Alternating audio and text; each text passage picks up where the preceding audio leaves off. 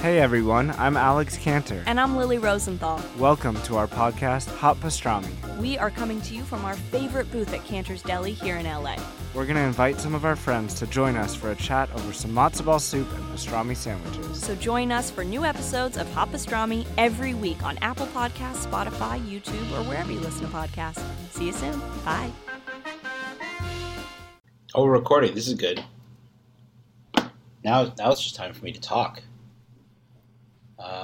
Gosh, I don't know if you guys have been paying attention to Wimbledon. Tough to see Serena lose yesterday. Excited to see what happens. Oh, there he is. Okay. Were you just talking to an empty room? Yeah. I can't wait to listen back to that later. Oh, it's going to be so underwhelming. Good. Out of paper, out of stock. There's friendly faces around the block. Break loose from the chains that are causing you pain. Call Michael and Stanley, Jim, Dwight, Creed. Call Andy and Kelly for your business paper needs. Or Dunder Mifflin, the people versus paper people. Dunder Mifflin, the people versus paper people. Dunder Mifflin, the people versus paper people. Hello and welcome to the Michael Scott Podcast Company, a show for fans of The Office by fans of The Office. I'm your host and a guest speaker at a bird funeral, Edwin Janes. And with me, as always, our producer in the warehouse, Mr. Alex Ward. Well, big deal. I worked in a warehouse. Men's warehouse. Hey, Edwin. Hey, listeners. This is a little different. I know Mike. Edwin's doesn't have his mic. He's in Monterey. I'm here, and I got a plumber in my house. It's about to get real noisy in my house. Sean is working late, and but we wanted to just sit down and at least give you something new. We're gonna do a couple ordinary things questions, and then replay an old episode. I think our Meredith episode. Yes, one of our favorites. Really one of our personal favorites. One of my favorites. Yeah, so it's a great episode. Anyway, but yeah, we just wanted to still talk with you guys. Say hi. Give you something new. But like I said, yeah, it's so funny because I've had a plumber downstairs the last few hours working on something at our house, and I just went down to check on him if he was going to leave when we were recording. I'm like, I'm about to record this thing. It'll take like 20, 30 minutes. And he's like, oh, I'm literally about to start cutting metal. Like the loudest possible thing you could do. So if you hear that, that's what it is. Because we just found a huge plumbing issue the day we left on our whole trip last week. Like the morning we left, we were running our dishwasher and water was just coming out of the siding of our house outside of the kitchen. Like right out of the wood. It's like, has it been happening for a while? We don't know. I don't think it's been that long, but anyway, that's what's getting fixed. Just make sure that you take note of how they look, because in a few months from now, you never know. They could be the lead in Sweeney Todd. You're right. Those pipes. Your plumber could have pipes. You never know. I should ask. And if you got to pay attention to the musical overtures because you want to hear them when they come back later. I should walk by him just being like, oh yeah, just see if he. Pretend the tale of, and then he turns around with a wrench. Sweeney Todd. Found him. Yeah. Anyway. We're just saying, hey, we're just chatting here. Before we get into some ordinary things questions, and if you're a new listener, this is not how our episodes normally go. Just that's probably clear. But ordinary things is when we just take some things that happen in the office and talk about how it correlates to our own life. Before we get into that, quick plug for our Patreon, our Scott's Tots. We put up a Patreon mailbag episode this week. I thought it was one of our best we've done. That was a really fun one. We almost got 2 hours. Season 4, episode 1. And nice. And I think that was our 25th one now. We've done 25.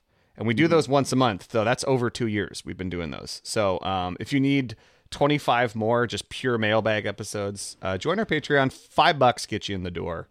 And you get to stay in there with you pay $5, by the way. And you don't just get those 25 mailbag episodes. You also get some extra bonus episodes. I think we did an anti-episode draft. We released some test recordings from the early days of our podcast. Plus, you have season 2 of our Ted Lasso podcast. So, did we do more to listen to? Did we do the tag draft on our main feed, or is that Patreon? I don't remember. As with many things, as with many topics that we've covered on the show. There's a couple draft episodes on there too.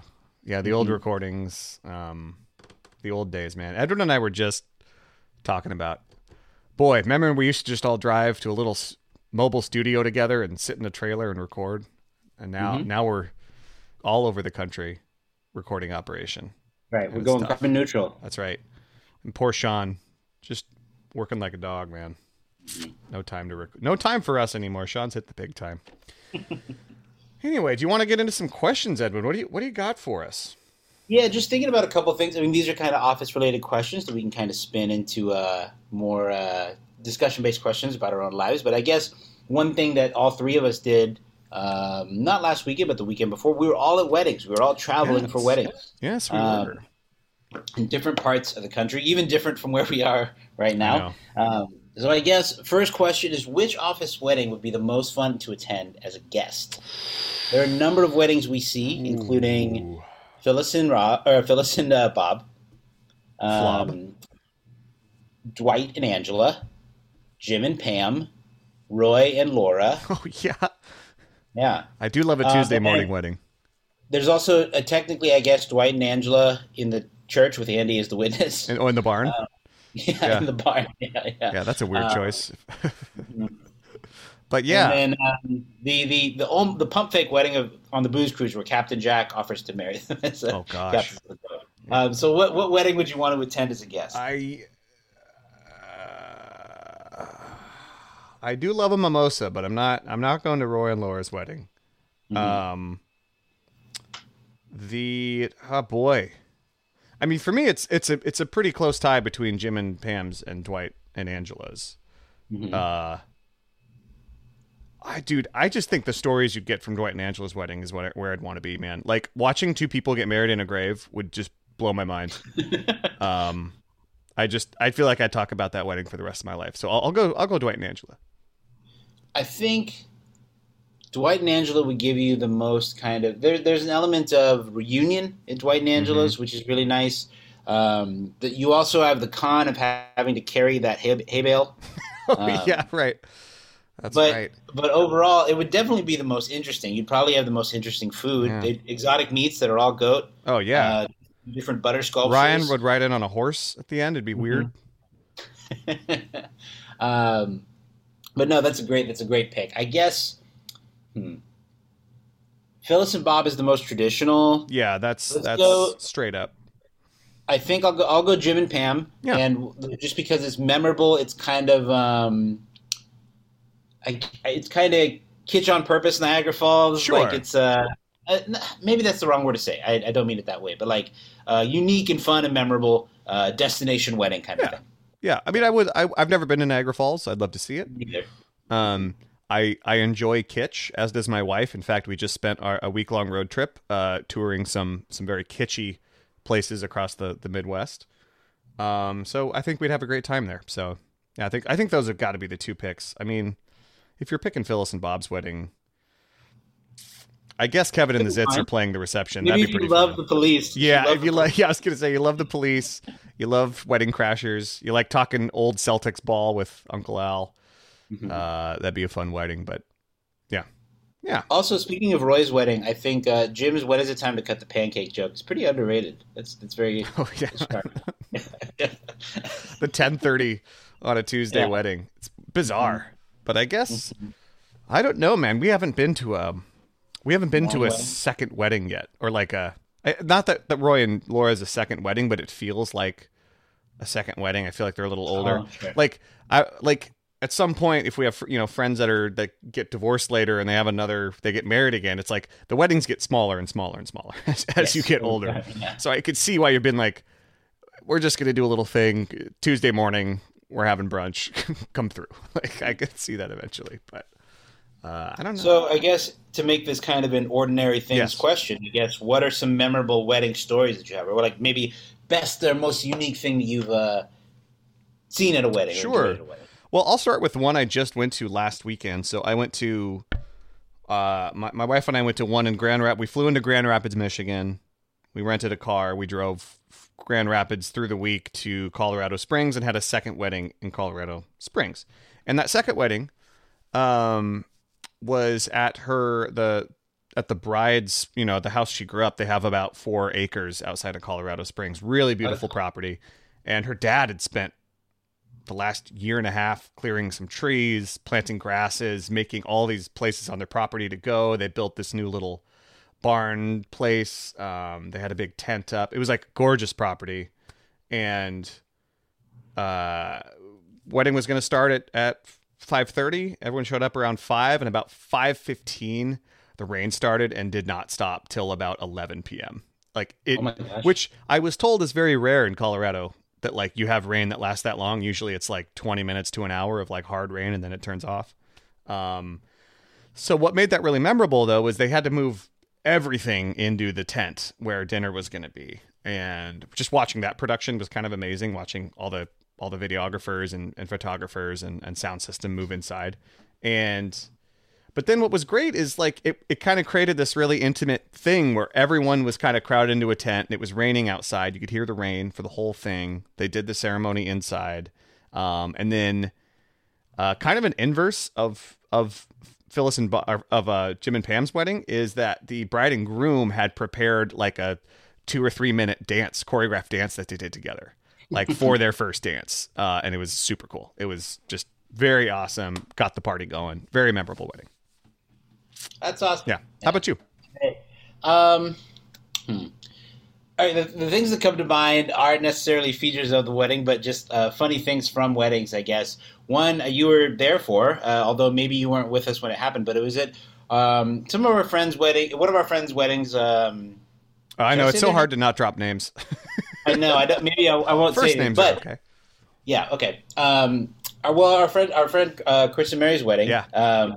The first big wedding of our friends. The first of our friends to kind of get married, and we all, to get to the reception, a lot of us met at a friend's parents' house where we were going to stay, and then we rented a bus to take us to the reception. I didn't know this at the time, but it was a school bus. So yes, we all I was there. We all pulled up to the wedding reception in a big school bus together, just kind of all spilled out.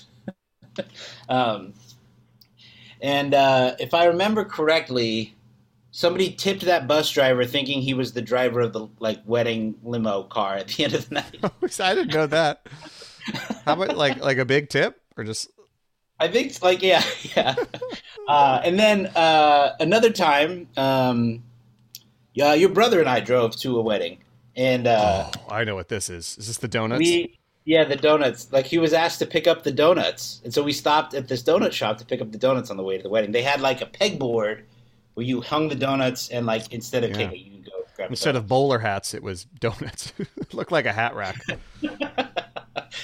But we pulled up to the donut shop, and he went in, and he said, "I'm here to pick up donuts for the wedding." And they're like, "Okay, that'll be $300." Like, nobody had paid for it. So it was like, ooh, he had to pay for it on the spot.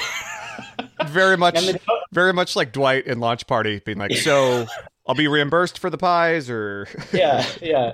And the people at the donut shop knew kind of too. They're like, "I hope you didn't get them a present already." He must have gotten paid back eventually. Yeah, but that was funny. Man, I remember that bus ride home after that wedding too. I was gone, man. Oof, that was fun. That was a good one. Okay, next question. Yeah, give me another. We see, again, thinking about travel, we see a lot of road trips in the office. Like, who would you want to road trip with, and or what car would you want to be in? There's so many different. I thought of this as more of like you're in a car with a couple characters, because that's kind of what we see. We don't really see a lot of individuals driving. Yeah. But dude, I want to like. I want a road trip with Daryl, like. Anywhere down the West Coast with Daryl would be so much fun. As far as the car, I don't know a ton about cars, or I'm not a car guy. Oh, yeah. But I don't know, some like a 68 Mustang, just a classic American muscle car would be so much fun. The thing about Daryl is like, I think he's great company. I think he'd be good conversation. There'd be a lot of. I think you'd be passing off the baton for who's playing the music a ton, and you get a lot of good music time in. You could go to some karaoke nights in like a weird small town, and it'd be super fun with him as well. for me, a good part of a road trip is maybe there's some camping at some point. I think Daryl would be fun to sit around a campfire and play some music with. Yeah, that's my choice. I think Daryl, too, is probably underappreciated for how diverse his music taste is. We see him sing along to Rascal Flatts. That's They sing the Peter Frampton song. Like, Daryl, I think, you were talking about sharing maybe the aux chord. I think Daryl... See him lay a blues line down? Yeah. He works as a karaoke machine with his keyboard. That's so right. I think it's a really good call that Daryl, I think, would be just for the sheer sharing music kind of thing would be really fun. I thought of this as more like... certain different car destinations and trips. Like I thought of, for example, when Michael and Andy get off the bus in the christening episode and Aaron picks them up. And I didn't think of it as such a long-term trip, but I would like to be in the car with them because they're so happy to be back in the United States. Where they have movies. And they're so bummed to have missed out on hanging out with the rest of the gang. But I think if you were to road trip with Michael and Andy and Aaron, they would be so excited to do activities together. Oh my God, you're right. Like you would just have a lot of fun. That between Aaron, Michael, and Andy, you would stop at every sort of roadside tourist. I was going to say it would take 9 hours to do a 3-hour drive. They'd be excited to hang out, go to different diners or whatever it is. Like I think they would be a fun travel group. Dude. So that's one of the first ones that came. The collective sugar highs and sugar crashes you'd have with that group after you stopped at like a drive-through and got some soft serve. That car would be unbearable for like 20 minutes, and then everyone would crash so hard. There's a deleted scene in. I think I'm sure it's a deleted scene in the shareholder meeting episode when they have the limo and they take the limo back, and Michael falls asleep like on the way back. Oh yeah, or maybe he falls asleep. On the way there or on the way back, but he falls asleep, so he misses the limo ride that he was so excited about. And he wakes up and he's so upset to have missed it, and he sees that they stopped and got fast food. Oh, yeah. He's missed out on this road trip adventure, which is so funny because it's just Michael's dream come true to just have friends and have a fun shared experience like that. Very much like the trip to the movies he misses with the whole office in christening. Yeah. That's a good call. Yeah. I'll give you an ordinary things road trip story. For a spring break in college, my buddy Leland and I drove from Eugene out to Moab in Utah, where my cousin works, where I had done I would do raft guiding a few years after that. But we took a pickup truck that was a stick shift. And I was like, Leland, do you know how to drive stick? He's like, yeah, of course. I didn't know how to drive stick. Find out the morning we leave, Leland doesn't know how to drive stick. He's like, how hard could it be?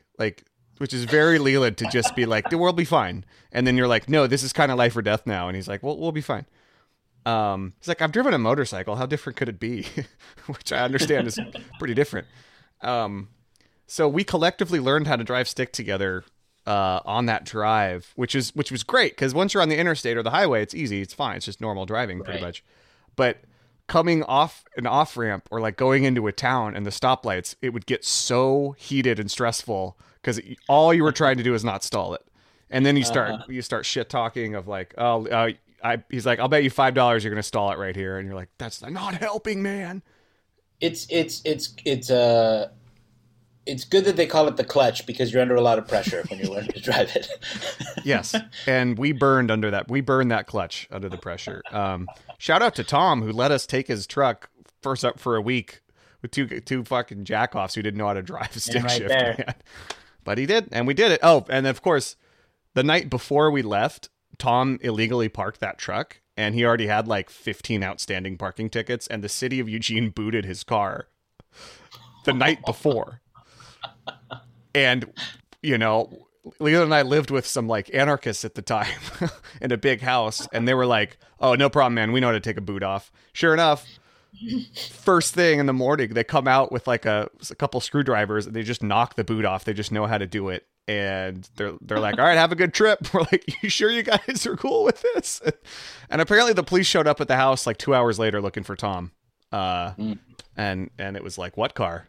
And they were like, well, we just want the boot back because you guys took our boot. I don't think they ever got it back. Boy, that's not hilarious. Proud of that. But yeah, that was a whole trip. We got caught in a dust storm out near Goblin Valley, which is one of the most bizarre places on Earth. That's where I've seen photos of it. That's yeah. where they filmed Galaxy Quest. If you saw that movie with the beryllium spheres, Long time ago. Yeah, they filmed that in Goblin Valley, and we risked it on like not having much gas to go there and back, and then we realized we're screwed, and so we just had to make a play for this tiny town on the map called Hanksville. We had no idea if there was even a gas station, and coasted it on the fumes out of a dust storm.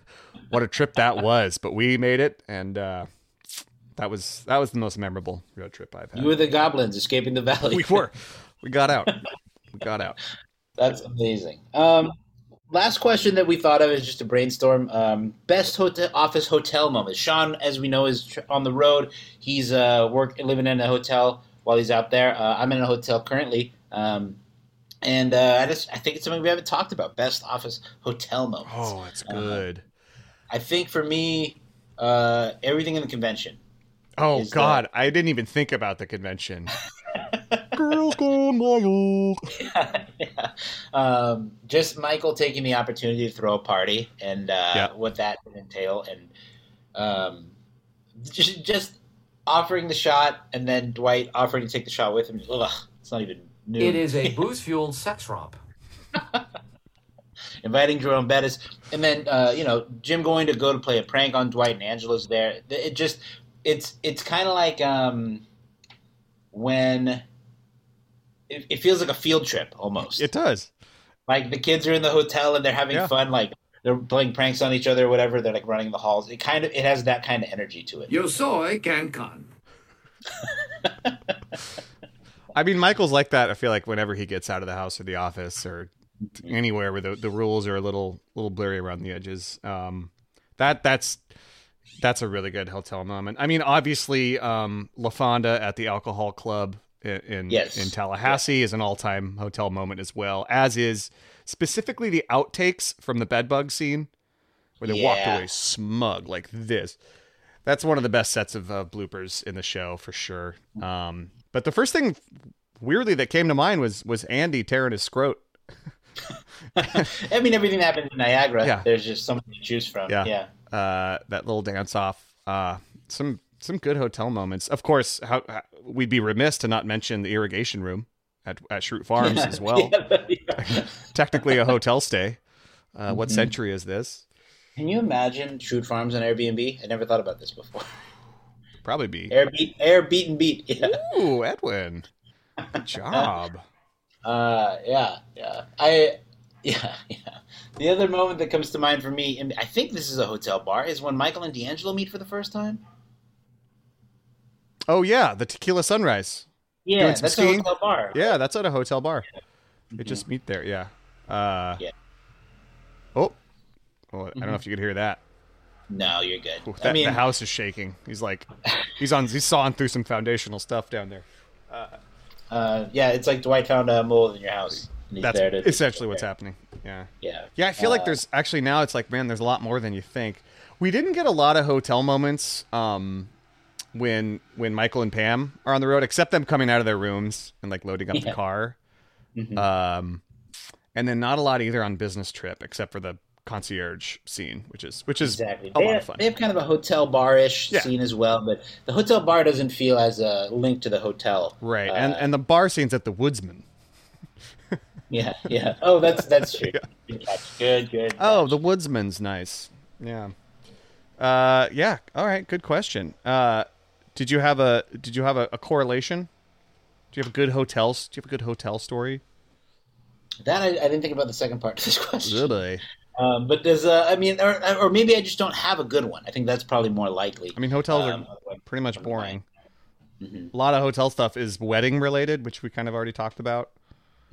One of the theme hotels that Ann and I stayed at had on this trip was under this, like, it was called the Pearl Under the Sea.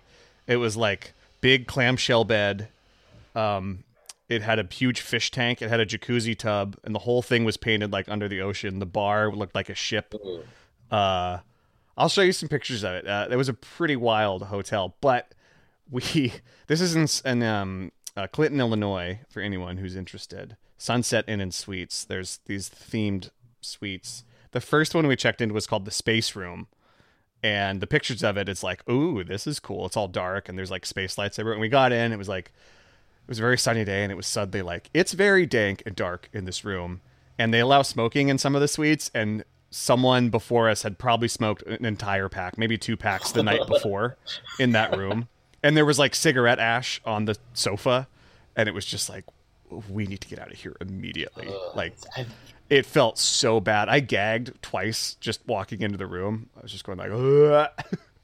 And but they luckily had the Pearl Under the Sea room, which was much better. One time, okay, this reminds me. One time, and this is kind of a road trip story too. I was with my family, and I was a kid, and we had driven like most of the day. We used to drive, Portland to Southern California to see family. We stopped at Klamath Falls, and I guess like a couple days a year, all the bugs around the lake hatch. Oh. And like for just a couple days, there's just so many bugs. They were like all over the windshield and stuff. They're everywhere. And when we got to the hotel, they were just like all over the lobby. They would like completely cover the bulbs in the lobby. And it was just like a couple days a year. They all hatch, they're all alive, and then a lot of them die or they go dormant or something. I mean, I don't remember. It was so long ago. But I just remember like the hotel was just covered with bugs. We went in, and we went to the room, and my parents were just like, we can't do this, because the hotel room was also like kind of filled with bugs, and they're like, there's not a lot we can do, whatever. And they've been driving all day, so they were just like, oh, we can't stay here. So we had to find another place to stay. But just the worst thing, just bugs like all over. What are you gonna do? Oh, dude, I'm sorry. Here's another hotel story involving our dear missing friend Sean. Maybe we talked about this, but like when we were at our buddy Matt's wedding earlier, well, not earlier, but at the end of last year, fall. In the fall of last year. I mean, you were there. Sean and I were both in the wedding, and like we woke Sean up like it was like pretty close to go time for when we needed to be there. Yeah. He was, we had the rehearsal dinner the night before. They had the blackout curtains going, and like it was like really close. But we got there just in the nick of time. And if the listeners might remember, on our Instagram story one time we posted this video of Sean playing the theme of The Office wearing a suit. It was from that wedding. Oh yeah, that's some great. And our friend Will is also a very good piano player, and he played a bunch in that lobby. That was a fun little moment there at the lobby. It's a great wedding. Dude, there was some other detail I was going to have. I'll say this, man. Sometimes rehearsal dinners are risky because, like, yes, the vibe is everyone's there. You want to drink with all your friends. It's like your first night all together, but it's like you got a wedding the next day. Like, you got to be in bed by 11, and you can't drink that much. But it's so hard to not, because you're out at dinner and the wine's flowing, and sure, have another one, and it keeps going. And then combine that with blackout curtains, you're toast. Yeah. But hey, he made it. Wedding was great. Speaking of rain, there was just like this it rained like for a lot of the day, but it rained. There was a window, just a perfect amount of time. I mean, you were there, of course, but just enough time for us to have the ceremony in the sun in the garden. So a great wedding. But yeah, that was a good one. Shout out to garden party. Yeah, that was. Yeah, shout out to Louisville. Great town. Well, I think that's it, huh? We hit about a half hour here. Oh, nice. Yeah, that flew by, man. Thanks for hanging with us, listeners. Well, we just chat about our own lives and some office-inspired questions. Yeah, new listeners, this is definitely a change of pace, but old listeners, hope you enjoyed it. And we're gonna play a little music here, and then we'll bring in we'll play the old Meredith episode. So stick around if you want to hear an oldie, one of our favorites, or just don't. You don't have to. Do whatever you want. Well, and then we'd be remiss if we didn't mention you can find us on you can message us on Instagram. You can send us emails at mspodcastcompany@gmail.com. Email is the preferred way to get in contact with us. We've got a Patreon that you can subscribe to, patreon.com. $5 a month gets you a bunch of bonus episodes. A new mailbag comes out every month. We will be shutting down the merch store within the next day or two. At the end of this month, which is I think just a day or two after this will come out. But we will look at new ways to do merch. But just something to note. But special thanks to Ryan Lowy, who does all of our artwork. Our phone number is 503-694-9314. If you want to leave us a voicemail, I'd say every 6-7 episodes we do a listener voicemail. and we're due for another one. We're about due. I knew I was missing something. So thank you, buddy, for helping me there. Patreon.com/Michael Scott. Mm-hmm. Join us. But yeah, this episode was recorded over video chat. Sean does a good job of handling all these things. He's got his. I've seen it. Right I've seen it. He has a note that he keeps with the script, so he's got it dialed in. You know. Mm-hmm. Clearly, I'm improving just as well as Michael does. Yes. All the time. But thank you for listening. It means the world to us that you'll listen and hang out and support us. Spend some time while we just kind of catch up, talk about The Office and some fun memories from our old lives. But take care, stay safe. We'll see you next week, and enjoy this Meredith episode. World, this is my blood. It's red, just like yours. So love me. That's right next to the pippity poppity button, and it's always tempting to just play that instead.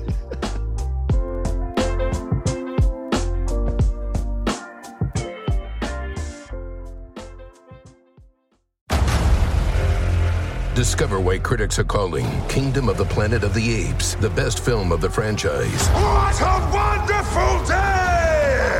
It's a jaw-dropping spectacle that demands to be seen on the biggest screen possible. We need to go. Hang on. It is our time. Kingdom of the Planet of the Apes. Now playing only in theaters. Rated PG-13. Some material may be inappropriate for children under 13. All right. So it'd be fun to go loose with this one. Oh, yeah? Oh, yeah. All right. I mean, we'll play it like Meredith. Just who gives a fast and loose, baby. Out of paper, out of stock. There's friendly faces around the block. Break loose from the chains that are causing you pain. Call Michael and Stanley, Jim, Dwight, Creed. Call Andy and Kelly for your business paper needs. Or Dunder Mifflin, the people versus paper people. Dunder Mifflin, the people versus paper people. Dunder Mifflin, the people versus paper people. Hello and welcome to the Michael Scott Podcast Company, a show for fans of The Office by fans of The Office. I'm your host and rehab facility receptionist, Sean Roney. I'm Edwin James, supplier relations. And with us, as always, our producer in the warehouse, Mr. Alex Ward. I don't mind telling you that I have an addiction. I do. To porn. Oh. I love the Every week we get together and talk about our favorite show, NBC's The Office. Every other week in November. This week we're talking about Meredith Palmer, a.k.a. the Marinator, a.k.a. Mary Beth, Mare, and Fire Girl. Later in the episode, we'll do a conference room as we always do, and some trivia as we always do. But yeah, we're going to talk about Meredith Palmer, played by the great Kate Flannery, who was born and raised in Pennsylvania. She was a member of Second City in Chicago. She's done lots of stage work as well as television, including Nora Ephron's Love, Loss, and What I Wore. Before The Office, she made appearances on The Bernie Mac Show, Boomtown, Curb Your Enthusiasm, and The Jimmy Kimmel Live Show. Last year, she was a contestant on Dancing with the Stars, which I didn't even know that. Really? Yeah. And she's the former musical director of the Los Angeles Drama Club, where she taught Shakespeare to children and young adults. So, wow, bet you didn't know that. Do you think she can? I guess she sings a little bit in the show. She does some karaoke. Yeah, no, she has a lot of musical. Oh, yeah. In fact, that's another thing. Does this like show with Jane Lynch, and she's on Jane Lynch's Christmas album. So, oh yeah, I read that. I think I read the same Wikipedia article you are looking at. I think so. We've been circling Meredith for a while, and we've had a lot of people asking, okay, can you guys do Meredith? And we can do Meredith. But she would probably be down. No, she is. Okay, so have you guys seen the charts of like, the like there's like D&D alignments or the Myers-Briggs test of all the, We've office talked about them on our Right. show a couple times. Yes. Yeah. So Meredith is usually categorized on those as like chaotic neutral. Yeah. Which I agree with. I mean, would you guys agree with that? That's Right. sort of what Meredith is on the show. If it's like lawful good, neutral good, chaotic good. I would maybe go chaotic good, but chaotic yeah, in that good. zone. Perhaps You think Meredith perhaps. is Meredith a force for good in the office? What do you think that she's done that you could point to that's a good thing that she's done, I guess? Well, I was going to get to that kind of stuff over the course of our discussion, Right. but we can start with it off the top if you want.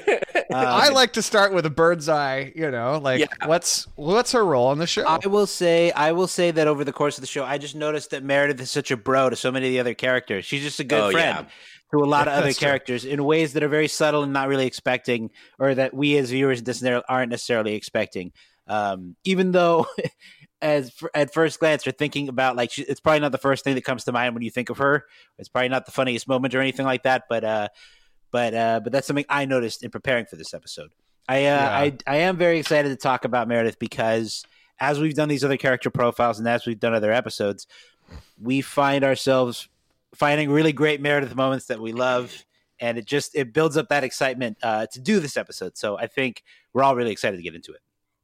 She's definitely a character as I age and get older that I appreciate more and more and more. Oh yeah. Well, dude, and she's just unapologetically herself, and I feel like she's always looking out for numero uno.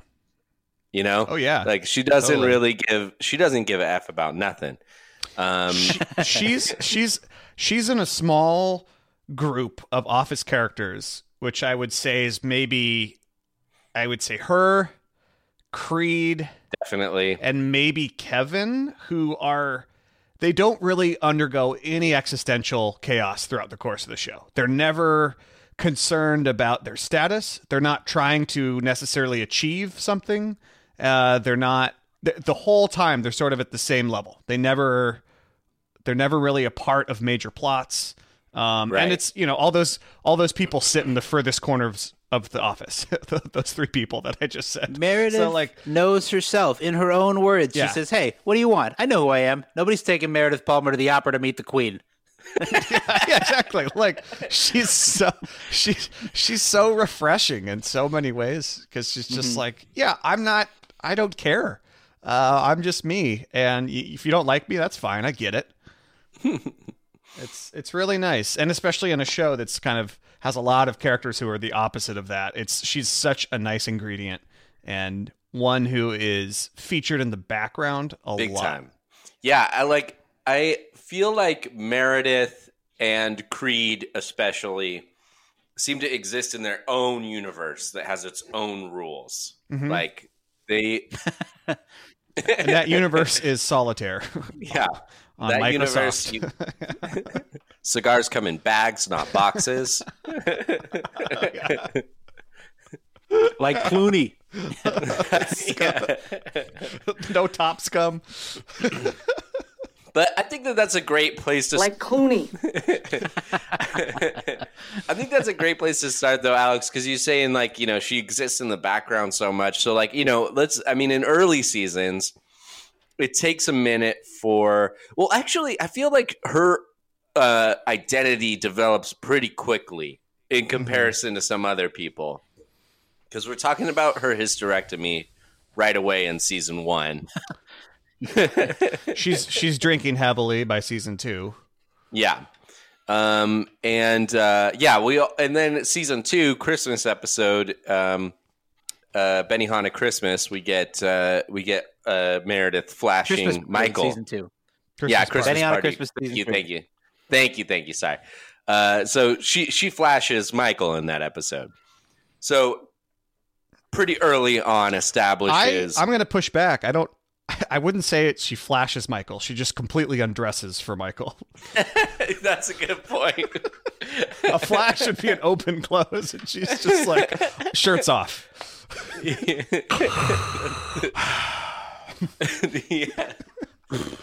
One of those classic Michael sounds. A Michael nonverbal for the ages. On the way out the door. all right, do you have a coat? And then he does the like, he makes that face. All right. Later in the roast, she says that Michael put the picture of her bare boobs on the bulletin board with the caption "gross." I know. That's very rude. Michael, you are the reason I live to forget. You are the reason I drink. She is. There's so much of her in the background too, where like something will happen in the foreground, and a lot of times then it'll sort of pan over, or you'll get a little Meredith reaction in the background. She gets a lot of just short, nonverbal, just reactions. That's sort of her role a lot. She's like a member of the audience in The Office a lot of the times, where she's just sort of watching the day's events play out and occasionally throwing in a really funny little line, but otherwise pretty much detached from everyone there and the inner workings of the office. It is interesting how early on she starts basically in the background, outside of the Alliance when they throw that surprise party.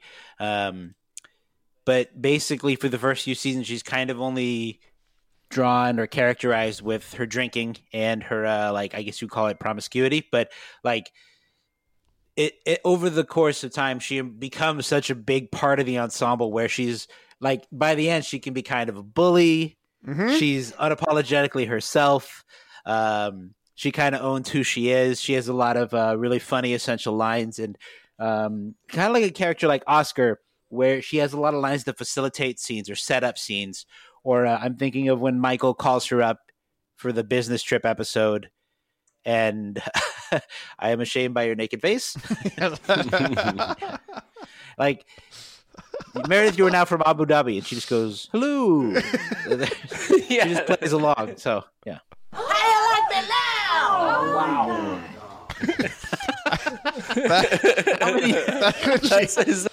That's when she shaves her head. She pops in with the shaved head, and that's like, to me, that's one of my just Mount Rushmore Meredith moments, because she's just like, I'm the only one with the balls that tell those lies who's boss, and she's just boss. She just is. She's so delightful because she really doesn't care, and she's just we're out there busting our balls and breaking our balls. I mean, Meredith, she's a survivor, man. I mean, Meredith will do okay. Even Dwight calls it. He's like, Meredith will do fine in the apocalypse. Mm-hmm. She has to, after Michael and maybe Dwight, have the most moments where the entire office just, there's this real shock and factor. That's both drops I've played so far ended with everyone going, oh. Meredith, where are your panties? Damn it. It's casual Friday. Oh my God. Angela, like she's such a good the yin to Angela's yang, like of someone Angela looks at with disgust, just absolute disgust of everything wrong with the world is in Meredith. And Meredith is just like doesn't care. And I don't think she looks at Angela that way. Like, I don't think she looks at Angela with any contempt. She's just like, I am who I am. And and she commits all the way. She shaves her head, she sleeps with the sales reps. She does what she needs to do. She plays solitaire openly in front of everyone all day. I mean, she's out in the open.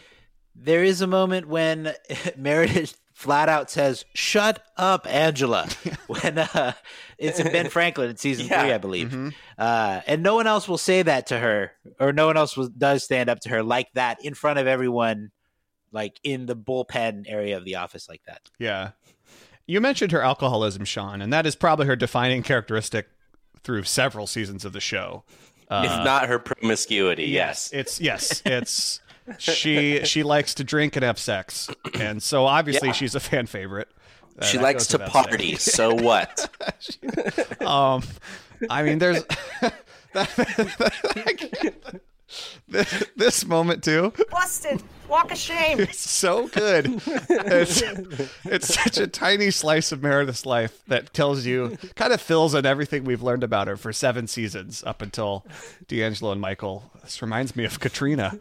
Well, you imagine that other characters would maybe wait it out and wait for Michael and D'Angelo to leave, but Meredith, busted, walk of shame, and immediately is like also cordial. Yeah, she's like, "Let me make you breakfast." Like, what are you talking about? Like, That's why I say like she's a genuinely good person. I think she's just, she's an extreme flavor that some people don't enjoy.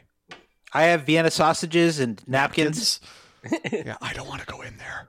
What a breakfast! What a breakfast that would be. I know. But I don't know. Meredith is a hero in a lot of ways. I think because she's a single mother. Yes, she is, and she's single mother to 2 kids, maybe. Yeah, Wendy and Jake. Right. Yeah. What? And now we all know Jake. We see him in Jakey. Bring Your Daughter to Work Day, and also the finale. Yeah. Mm-hmm. But and in Free Family Portrait Studio.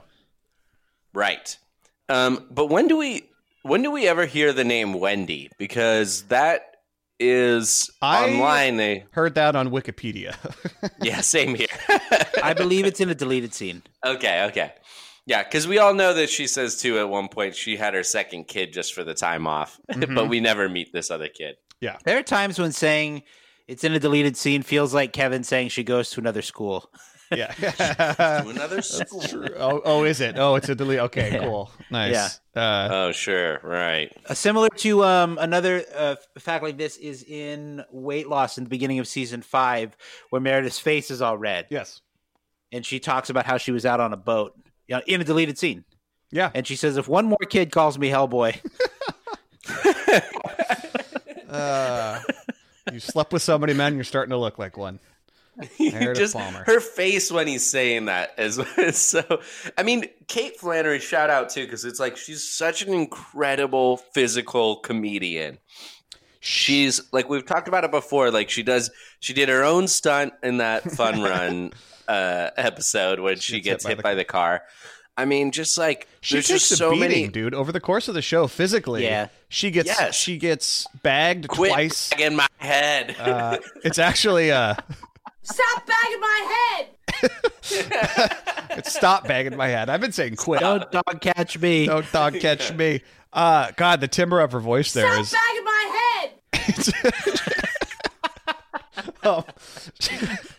head! That is so good. Well, okay, so she has the scene with the dress where it's like her nipples or her vagina, which she pulls it up or down. She flashes Michael.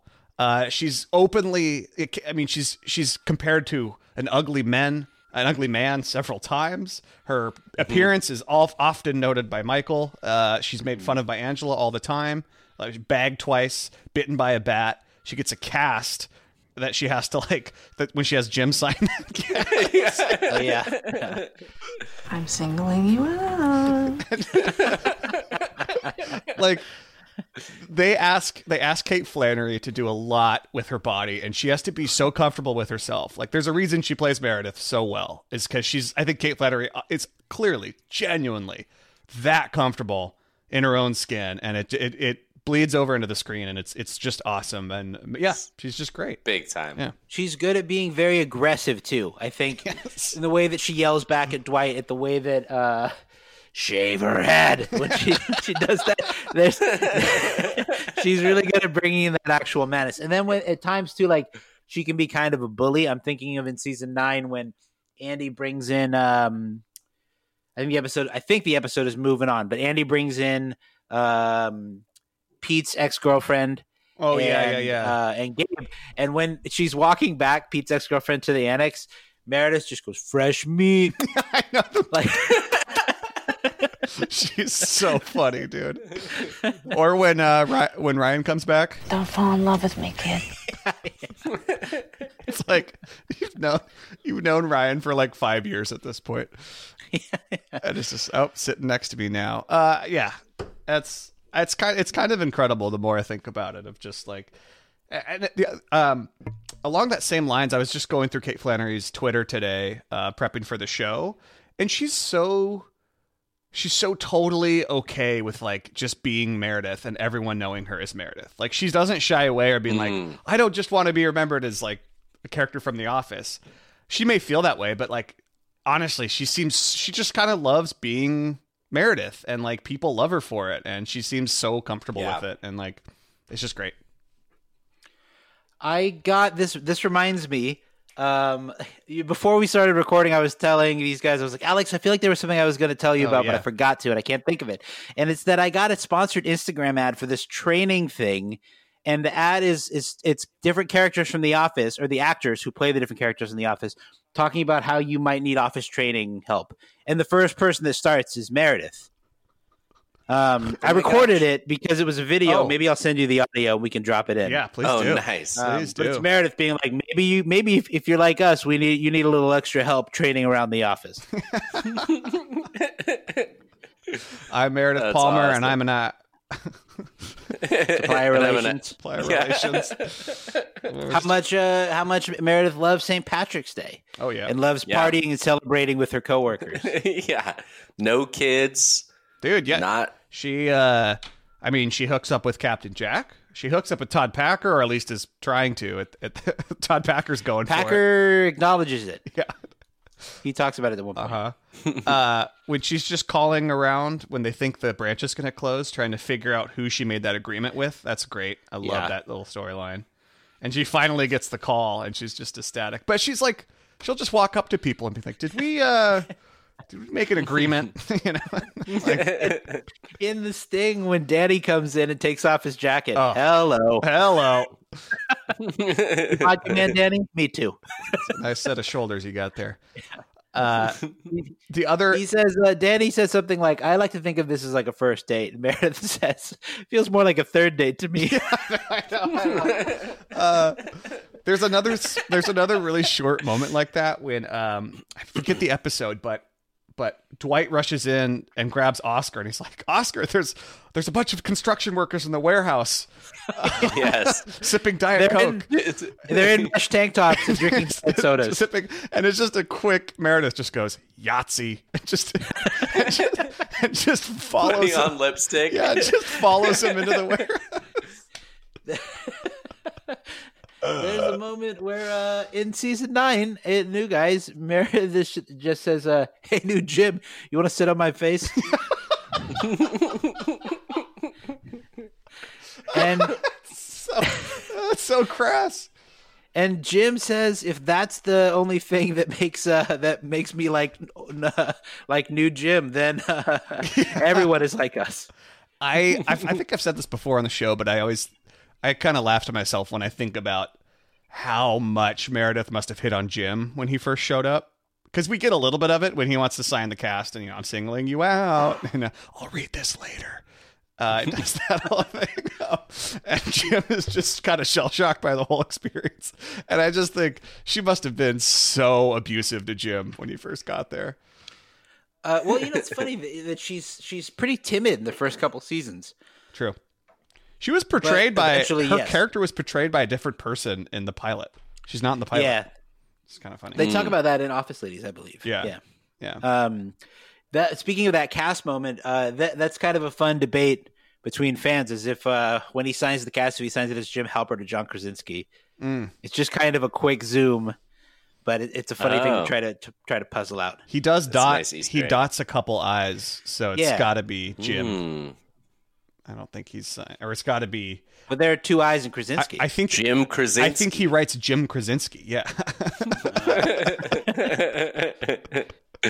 I guess, Sean, from your... Oh, man, really quick. That is an all-time prop I wish I had was Meredith's cast. With that signature. Meredith's pelvic cast. I was going to say, if they were producing the show and he signed the wrong name, would they take the time to remake something like that to try to get the shot? Oh. Or they just keep it? Man, I feel like... maybe... I guess that would be something you'd have to think about. You'd have to be like, okay, so he's signing it on camera? Yeah. John's going to sign it on camera? All right, maybe we need to have 3 of those. Okay, you prepare for it. Right. Okay. Got it. Like Kevin spells chili on one, and you have another one just in case. We have 3 pots of chili for this. The chili, you only get one. I feel like they were like, you only get one. We're gonna have to change all the carpets after that. Yep. But one thing that I wanted to kind of bring our attention to was Meredith being a good friend. To different characters throughout the show. There are a handful of times like that. I think the first time that I noticed it was when Angela brings her in the Alliance for the surprise birthday party. Mm-hmm. And Meredith immediately turns to Angela and says, surprise. Like she thinks that Angela is the one being surprised. Yeah. Oh, yeah. And over the course of the show, we just see a bunch of different times where Meredith is a good friend to her coworkers or will like cooperate or go along with things. In Moroccan Christmas, when Michael tries to check her into rehab, they ask for times that people have been affected by Meredith's drinking. And Kevin talks about the time where she had movie tickets but got too drunk to go, so she gave them to Kevin, and Kevin was like, that was really cool. Or when Pam is kind of on the fence about going to Diwali, Meredith says, you want to come over to my place and watch Sex in the City and drink appletini? Yeah. That sounds really nice, actually. Yeah. And then they of course sing karaoke at the end of Lice, and she's a bit of a, she's kind of helping Pam through some stuff, and it's a really nice little scene. And you got to think that's who in real life, if someone like Meredith worked in your office, she would always be down to go get a beer with you, and you could probably always count on her to do that. She seems like she's got a lot of wisdom. She's streetwise, can give you some good advice. Well, and in the Lice episode, I thought it was super interesting that Pam comes in and Aaron thinks that she's Meredith initially. But at the end, she talks about how being a single mom kicked her butt in half a week? Yeah. And how Meredith has kind of been killing it in that regard. And Meredith says, I got the bartender's number while you were in the can. Gonna take him to Bone Town. Hey, boom guy. When are you going to boom me? Oh, I got that one for sure. When are you going to boom me? Boom me. She says it's so weird. Boom me. Boom me. There's another time when she says, hey, I'm a lady. I choose when I want to show them. Boob sauce. she does it. Boob sauce, dude. That's so gross. You know what? And another deleted scene from the merger. She and Karen have the same thermos they discover in the break room or the kitchen. And then Meredith is like, hey, you want a little? And it's like gin or something like that. Yeah. And Karen says, no, I'm okay. Well, you see, there's the episode when, Meredith is drinking out of that huge cup all day. Is that's Valentine's Day? We see her doing that? Gosh, I don't remember off the top of my head. I feel like, and then, she also hits the, she gets a hit of the sanitizer. That's right. It's dark. Is that season 1? It's dark. That's season 2. Okay. But and that's pretty early on. And then it's kind of like her drinking is addressed from time to time. And some of these, Michael makes attempts periodically to solve people's problems, right? By calling conference rooms and being like, okay, you this person, you have this problem, let's fix it. And is less like Meredith, she's clearly been to AA before. Because if we get that one reaction, her drinking's while it's they make fun of it on the show, it's also a very serious thing. And I feel like as the show goes on, they sort of correct that a little bit with Meredith. And they sort of being they have to end the show with she kind of cleans up. She's been getting this degree this entire time. She's in amazing shape at the end of the show. It's so I think they come around on that because I don't think you could just kind of have her be this alcoholic punching bag forever. And she really does establish her own character after the first couple seasons. That's a very good point. I wonder how they would, how if a show coming out now, how you would treat that kind of issue. Because like you said, it's a really serious topic. But they play it for laughs so much and so often. It's at the end of the show, they bring in that idea that she was getting her PhD for the first 7 years of the show and that it was college and it's party time.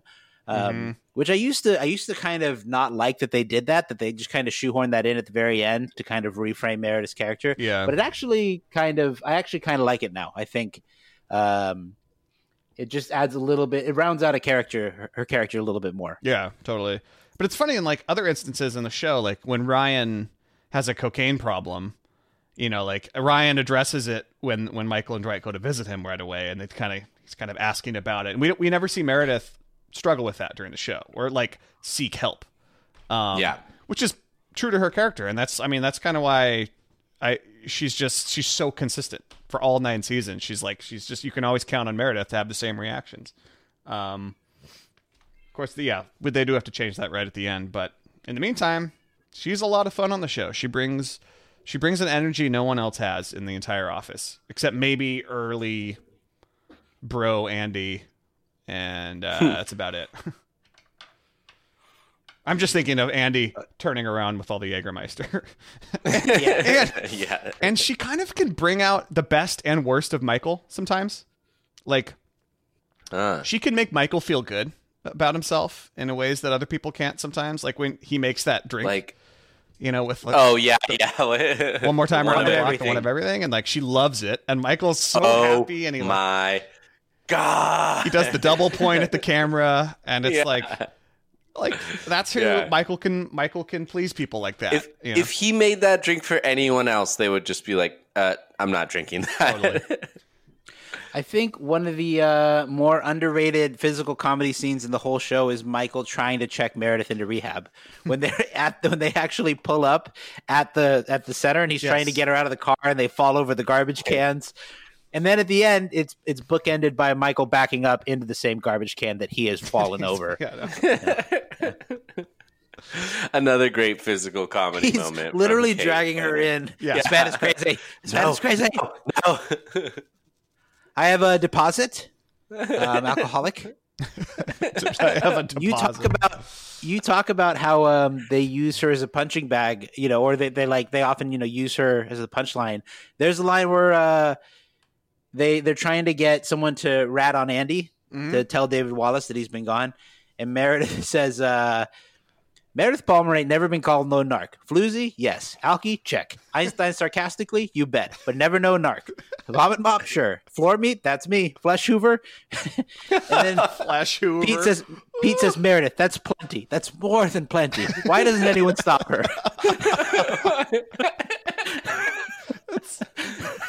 Flesh Hoover is the grossest thing I've ever heard in my life. She's wearing this blonde wig over her shaved head in the aftermath of life. I love that. That's such an incredible joke that after she shaves her head, she's just got different wigs on depending on the day after that. I love that. She does seem like an incredibly loyal person in the office. As much as she's friends with people, she seems very loyal. Back to that scene you mentioned, Edwin, of when they're talking about her alcoholism and Kevin's like, oh, there's the time you bought movie tickets and you were too drunk and you gave them to me. That was great. And everyone's like, yeah, Meredith is great. We all like Meredith. Like, why are you bringing this up, Michael? And Dwight says, no, I like Meredith. Like, which is, Dwight doesn't like most people. And he seems to like Meredith probably because she's not a bullshitter. Like, she's not blowing smoke up anyone's ass, you know? Doesn't he follow that up by saying, actually, I don't care for Meredith, but I really don't like this kind of thing? Oh, you're right. He does. You're right. I don't care for Meredith. But he does say Meredith will do just, I think he has a respect for Meredith as a survivor, like he said. Yeah. Yeah, I think she's not trying to please anyone ever. And I think Dwight and some other people see that. And some people are off put by it, of course. But there are so many lines, like they just give her really funny lines and takes to say. Like when they're watching the video of Josh Groban as Andy's brother for the first time, Meredith steps up and says, who's the sausage? Yes. Oh my God. Dude. Oh, and speaking of Josh Groban, she checks in on Andy in season 9 and she's like, I heard your brother was really struggling with alcoholism. Is he in rehab? Like the one in town? And he's like, I could be there in an hour. And he's like, no, he's in New Mexico. And she's like, oh, okay. How are you doing? It's just like, we're done, Meredith. We're done. Or how when she follows up Josh Groban, she says, you get up there and sing or I'll cut your throat. You're never going to sing again. She's a hero, dude. She's just like, she knows what she wants. And she shoots her that shot, episode man. In season 10 when they go through all the customer complaints. And then it says, this next card comes to us thanks to Meredith Palmer, who called Eastern Pennsylvania Seminary a, quote, sausage factory. It goes, ooh, boom. Yeah. The seminary. Oh, my God. And we haven't even talked about Moroccan Christmas when we get this. Oh, burning. That was just for you, Edwin. It's an obscure drop, but it's great. Oh, burning. She's burning. Someone sent us that as an earworm, and like even reading it just made me laugh. She's burning. It's the funniest thing to like say what's happening in that moment. Yeah. She's burning. It's such an interesting choice. And that's, I mean, that, obviously that leads to everything we talked about where she's Michael wants to cure her of it. But yeah, I mean, everyone else seems fine with her alcoholism, as does she. She's like, I know I like to party. I drink. I mean, Holly Flax has kind of got a problem with Meredith when she first shows up, or when at least business ethics is an important Meredith Palmer episode. When she confesses to the office that she's been sleeping with Bruce from Hammer Mill, the Hammer Mill supplier for discounts and Outback Steaks, Outback Steakhouse coupons. But like, there's just that whole part where they invite Meredith into Michael's office, and she's like, I don't know, maybe it's just like a woman thing, but when he gave me those coupons, I just felt good about myself. Oh, trying to help you, stupid bag. No. There's not a lot of fruit in those looms. That's what she says about him. Yeah. It's like, it's mostly about the coupons. One last note, that scene when Michael tries to force her into rehab, and she says, Michael says, which is another one of Michael's movie moments where he's like trying to do something he's seen in a movie, which is save someone by taking them to rehab with an intervention. He says, turns out you can't just check someone into rehab against their will. They have to do it voluntarily. They have to hit rock bottom. So I think I know what I need to do at this point. I need to find ways to push Meredith to the bottom. I think I can do it. I did it with Jan. See, I'm sad that they didn't go down that path. I know. I would have loved to have seen it. But I am glad they didn't make that like a long story arc or something with like getting Meredith sober. No. It's I don't know. She works so much better as a character. There is a time Meredith is so blunt and straightforward and direct with that kind of stuff. In Christmas Wishes in season 8, when she's when Andy is her drunk driver, or her designated driver, I should say, they have to go by, make sure that Aaron gets home okay. And then at the next episode, Meredith says, yeah, he wanted to make sure California didn't put it in you. Yeah. Oh, yeah, that's right. Meredith. So we should talk about in that moment, Andy they open her trunk door and all this stuff comes out. She goes, no, my stuff, my treasures. And this is your reporter. She says, no, I'm going to sell it on eBay. My treasures. This place reminds me of Katrina. The trunk door opens and then just stuff starts falling out. Yeah. We should talk about her car, actually, because it comes up a few times throughout the show. Most notably, I think when they all go to the mall with Michael. That's a big van moment. Yeah. I don't think you're going to make She's it. Just eating chips while driving. My car, my rules. I know. And of course, when Michael decides to communicate to Pam silently where they want to meet, he uses Meredith's car by doing the drink. Miming, 5 minutes. I weirdly I know exactly what you mean. Exactly what you mean. And so the fact that she has a van and she could take a lot of people, it just comes up a few times. Pam fixes the tire on that van at one point. They use it to take Dwight to the hospital. That's right. They do. Because remember, Dwight finds the alcohol in the car. That's right. In the whistleblower episode, they all I think that's this episode you're thinking of too, right? When they all meet in the van. It's just a funny thing that happens a few times, which is like Meredith can be very eager to help, but no one wants Meredith to help them. Like it happens when she's giving rides or making breakfast for Michael and D'Angelo. It's just like people just don't want to be in her personal life at all. This is kind of related, but when at the end of Business Ethics, when they're all eating steak, they're all thanks Meredith. They all is there any more steak sauce? And Meredith says, I think I have some in my van. Yeah, she's got so she goes down to her car to get I got a bag of cigars in my purse. I'll smoke outside with you. Yeah. Another deleted scene when Meredith they're talking about the Finer Things Club. And I can see why they cut this, because it's an edge to like her drinking that goes a little too far for the show, and I think that's probably why they cut it. It's right here. I don't know why I'm not in the Finer Arts Club. It's bull crap. So she throws her drink like at the camera, and it gets a perfect splash of booze right on the lens and kind of blurs the lens a little bit. And then Meredith just goes, "You clean it up," and it goes a little over the line of like, okay, this is a little too dark for the show, and like it's sort of like, I think why they've cut some scenes where we see Oscar acting. Like apparently Oscar, they thought about making him an alcoholic too, like a mean drunk. And I feel like they sort of shave these sharp edges off the characters. We see that in the deleted scenes. It's a smart move because I don't think what makes Meredith almost charming in a way is like when she drinks, she just wants to like dance and flash people. It's like, it's not appropriate. It's not okay. It's not something we should encourage, but like, Meredith issue is and she doesn't care, and that's why she's fairly harmless. Yeah. I think that you're spot on with that, Alex. And it reminds me of two instances that feel similar for different reasons. One is again when they're reading out the customer complaints. Meredith is talking about how Pam doesn't have a complaint. She says, "You, little Miss Priss, you wouldn't fart on a butterfly." And Pam says, "No, I wouldn't. I can't even relate to that impulse." But in a deleted scene, wants attention, Meredith. Yes. Yes, that one is king. That is one that lives on very strongly in office fan groups on Facebook. Yeah. I want to play it one more time just to hear the way Pam says Meredith at the Little end. Miss Thing wants attention, Meredith.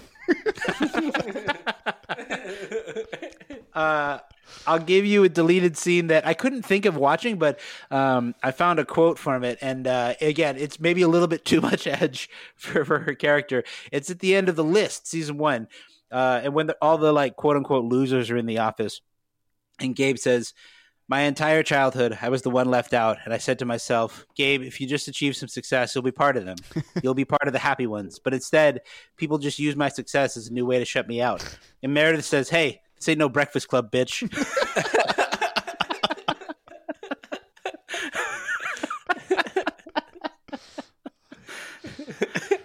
That's awesome.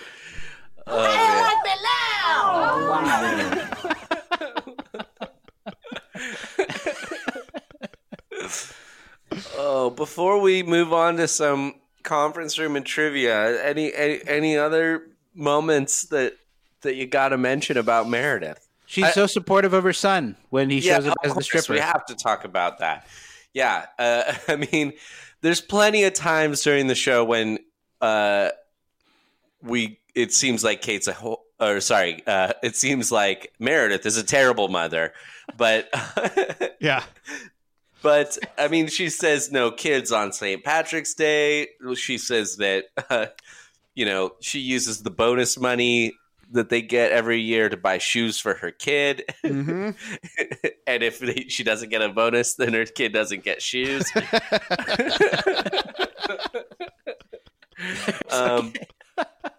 There's one at the end of Lice. Meredith says, "Who's the one who didn't bring Lice into the office?" Meredith. "Sure. I gave everybody pink eye once, and my ex keyed a few of their cars. And yeah, I BM'd in the shredder on New Year's Eve. But I didn't bring the Lice in. That was spam."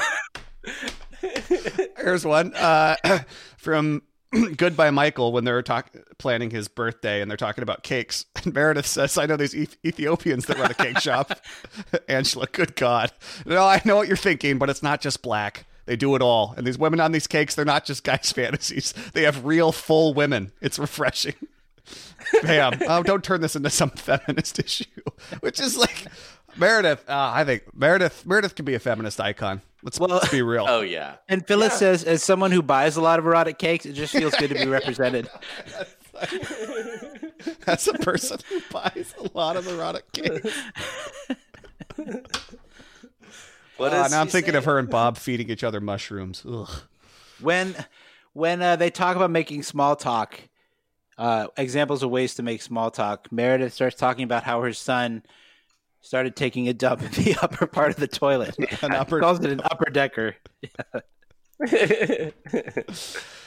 Or when the balloon, when they have to pop the balloon, and they're all reminiscing on different things from their life, Meredith says, "My kid didn't have a face tattoo." Yeah. From Test the Store, Daryl, Andy, who punched you? Hey, I was Meredith. Hey, I was on the can. What's this about a black guy in the office? Black eye, Meredith.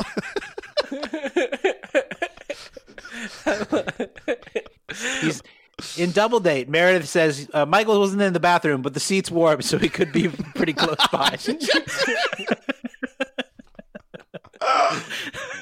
That's amazing.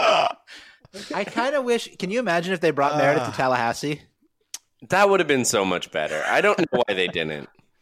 They brought Stanley instead. You know, I feel like they could have swapped that out. But Stanley was a good one. We didn't need what's her name, Kathy. Kathy. No.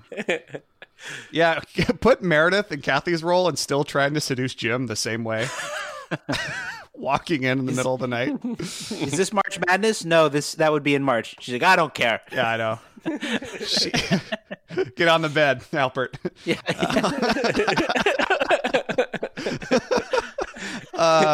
She gets legitimately pissed about not winning cutest redhead in the office after receiving best mother. Yeah. Tell you one thing, I'm not going to be a good mom tonight.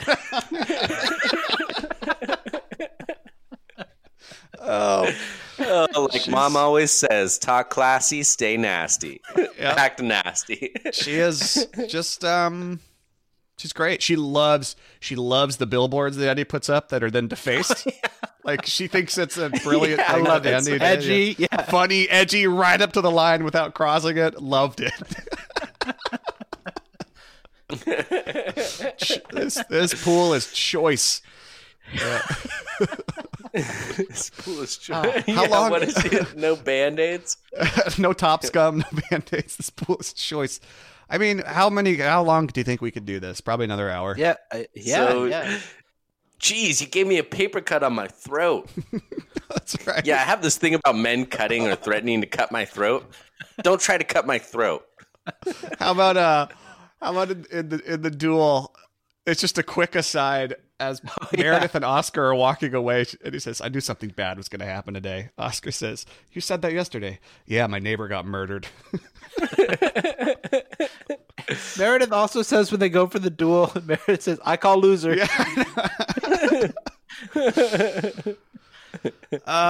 there's a lot of undertones that she's been filmed in a lot of sexual encounters as well, and she's addicted to porn. Yeah. So there you go. I ask everyone in the room, are you in a relationship? She helps play the prank on Holly in Goodbye Toby with the porcupine. The porcupine. Oh yeah, she's a part of that. That's right. And what's funny is there is a deleted scene, believe it or not, when where she gets brought into the scheme by Dwight because I think she talks about hating her like pretty blonde hair or something like that. I know. Dwight brings her into the scheme, but they cut it. So what we have is Meredith just being part of the team, and we just accept it as the viewer because that seems like something that what she would be up for. Or when in Koi Pond, when Arian asked Michael if he made a big splash at the meeting, she says, "Oh my God, I didn't know it was that. Meredith and Kevin put me up to it." And Kevin says, "I'm going to kill you." I thought you were going to say the scene when they're like writing up things to make fun of her, not like on the board. Oh, and yes. Meredith writes "sex with a terrorist." Oh yeah, that's right. There's so many. My gosh. Like how her roommate's friend is the night janitor at the at Raskin Design, or just another simple one when she talking to Pam about their wedding, and she just goes like, "Niagara Falls in October? Hell's yeah!" Like she's so I'll have whatever's fanciest, unless there's ribs. Yeah, and I'll text you. Yeah, day of. Man. Well, should we wrap this up? I will say that Meredith has rapidly ascended the list of favorite characters for me in a way that I was not expecting. Me neither. Yeah. Me neither. You know, my thought going back and looking at her character. Back in my head. She's going to have the best collection of drops. I know. These are all so usable. Man. You know, we've talked about out of character moments. I don't know if Meredith has any. That's a great point. I mean, really, like, you know, Creed, Dwight, everybody, Kevin, Malone, like all these characters experience like or have lines that don't really line up with their character. Stanley, certainly. Mm-hmm. But I can't think of one. And if any listeners have any moments where they think Meredith did something out of character, send them to us, because I think that she has zero. Well, it's interesting. I didn't think about it until you brought it up just now, but I think like the way that these characters are often drawn is they become more exaggerated versions of themselves. I mean, you look at Kevin as an example where his character gets stupider and stupider over the course of the show, and Meredith's character gets more wild and really loose with what she says, but she's also but they also flip it from her drinking a lot and her like being very sexual to like being into partying they kind of change the direction of it in a way that feels a lot less serious than just drinking, because she's always doing it in the context of partying and having fun. And then you couple that with how comfortable she is with herself.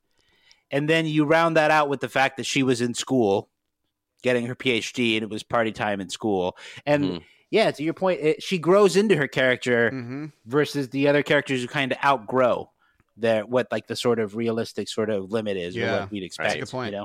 Yeah, I hadn't thought about it that way, but yeah. And she's a member of the Einsteins. Let's not forget too. Oh yeah, that whole group is pretty much some of the most consistent characters. She leads them off when they say, she says, good timers or something like that, just for fun. And then they all follow her back. Yep. Meredith Palmer. We could go so much further, but we must move on. So conference room, 5 minutes. Conference room, 5 minutes. All right, we just got a couple emails here just that we're catching up on because we've been getting a lot of emails coming in. Let's clear some out here. Here's one we got from Alicia, who says, I thought of an interesting topic you guys might want to discuss. I've watched The Office so many times, and I can't imagine anything being different, but I'd like to see what you guys think of what could have become of the show had Andy never been part of the cast at all.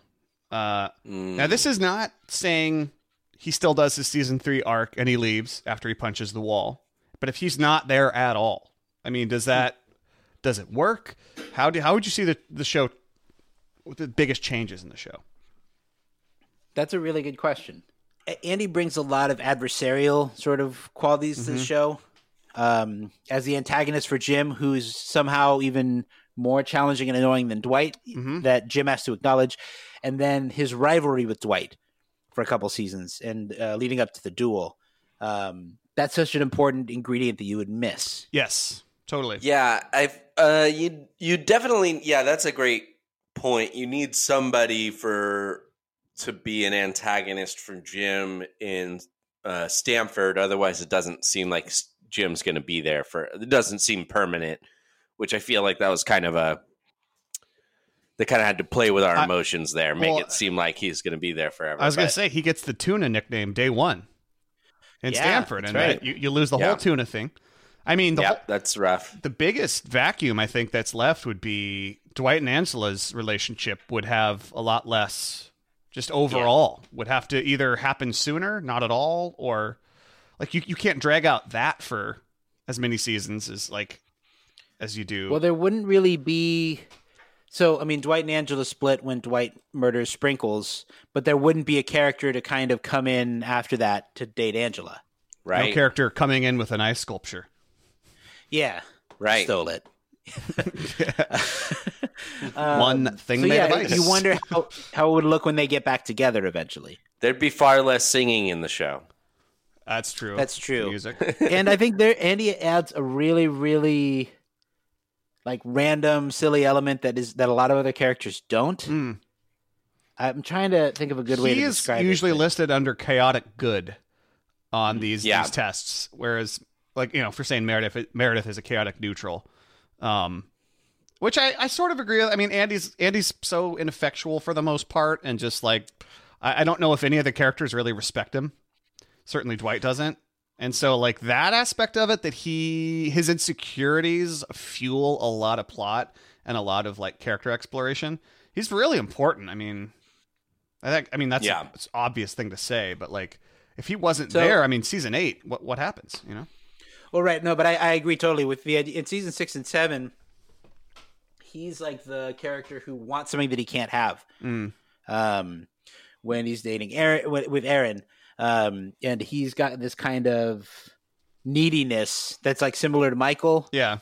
But that happens at a time in the show when Michael is becoming more rounded out and eventually leaves and shows character growth. So Andy provides like the seminar, for example, when sex ed, I'm thinking of when he puts on that thing for everyone. He wants everyone to kind of realize what he's doing for him. You know, give it a rest, pencil dick. There's another Meredith. And then, season 8, I guess you would just have to put a different character in as manager and then write it out with season 9 with somebody else. Yeah. Yeah. What happens to Aaron's character without Andy? I was going to say, like, I think that they would have brought in someone else. I think that's the biggest change. It's just like the whole show would have changed because probably someone else would have been in the cast. Right. Like they had to introduce somebody, right? Maybe Aaron would come in earlier. I don't know, but we'll never know. We'll never know. Maybe someone writes some fan fiction without Andy. I'm sure it's out there. Yeah. All right. Thank you for that, Alicia. Next question here. This comes from Becca, who says, "Hey, hello, love the show. Tell everyone about it." Well, thank you. At the end of Pool Party, Jim peels out of Robert's yard, knocking over a mailbox. I get his urge to escape, but Jim definitely drank most or all of a bottle of wine before leaving.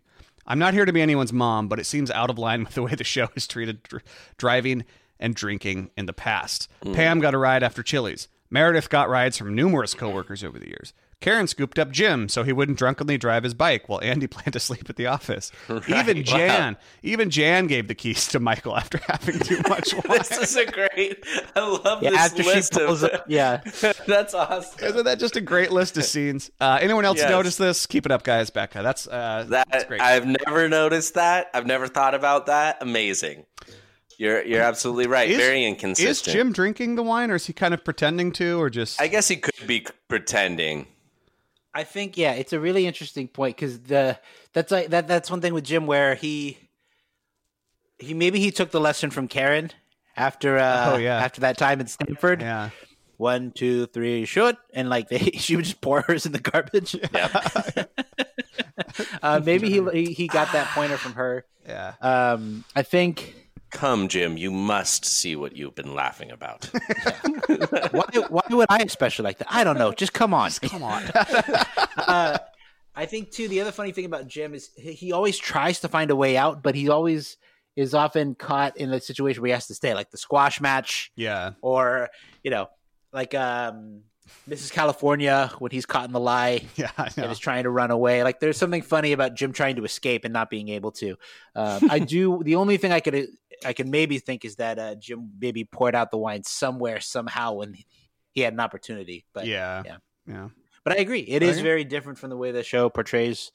But by the way, thank you for that, Becca. By the way, Becca wrote in the subject line when she sent that to us, it says dunk driving. So maybe don't drink and write emails, huh? Hey. All right. Oh my God. That was for D'Angelo. Driving and dunking. Driving to the lane. All right, last here. Allison just sent us an incredible email. I wanted to shout her out too. In this, she wrote to us. Your Ryan analysis was a game changer for me. He's my all-time favorite character. I haven't heard anyone say that. Name an arc more dramatic than his. I'll wait. You talked about Big Tuna, but Big Turkey. That one goes away right away.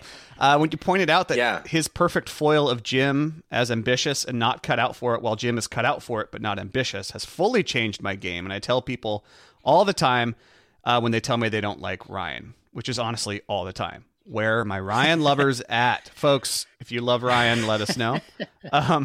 Allison, really quickly, she also said she our trivia team name thing, where we always talk about trivia team names. She gave us a few. Shoe La La, Holly's cut sleeve, cutting down the competition. I like this one. I'm a suckety saber. Nice. Tube City. Yes. Dunder Mifflin, this is. Luanda at the Alcohol Club, and their all-time favorite, Kapoor and Kadesperate. Kapoor and Kadesperate. Allison also, when she wrote us in, she co-owns her and her wife have a brewery in Denver called Lady Justice Brewing. So check them out. Yeah. Nice. Yeah. Go get some beer from them if you're in Denver and help them out. Sounds great. Yeah. Thanks for writing that in, Allison.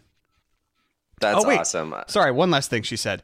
She says, not to shit on a most recent draft pick, but technically the pizza guy, this is in relation to our single episode character draft we did. She says, technically the pizza delivery guy was in a later episode. I can see it. He's on Glee. Yes. Okay. But a different character. Yes. So different. Okay. So there. Anyway, yeah. That's awesome. I love that. Yeah. That's all. Thank you so much for that, Allison. Thanks for that email. Yeah. I mean, yeah. Ryan's. I love Ryan. Yeah. Well, she's your wife. That's true. Oh gosh, it's cool to think that like us just talking about a character can change the way people think about a character or view the show. I mean, that's like the fun of doing this. I think when you chop up the show, and for me personally, like when we do prep and you focus in on a character like Meredith, it really kind of illuminates all the different traits about them that you could really like or dislike, depending on who it is. Yeah, right. Otherwise, I would not think about how Meredith's a good friend or maybe one of the characters in The Office who just is true to themselves the most. It'd just be like, oh, hilarious Meredith. But yeah. She goes to the royal wedding. We didn't talk about that. Yeah. Skipped her sister's funeral. Yeah. Well, to wrap up our conference room, we are still, if you're listening to this 5 years in the future when we have a vaccine, we're still in the midst of the COVID quarantine. So you guys have any new quarantine picks to share with folks who are staying home, especially now that it's colder out? I'll start. I am obsessed with this TV show, Over the Garden Wall. It's a cartoon. You were mentioning this. Yeah, it's a cartoon on Hulu. I'm sorry to be suggesting it now because it's a great Halloween show, but it's only 10 episodes. It's only one season.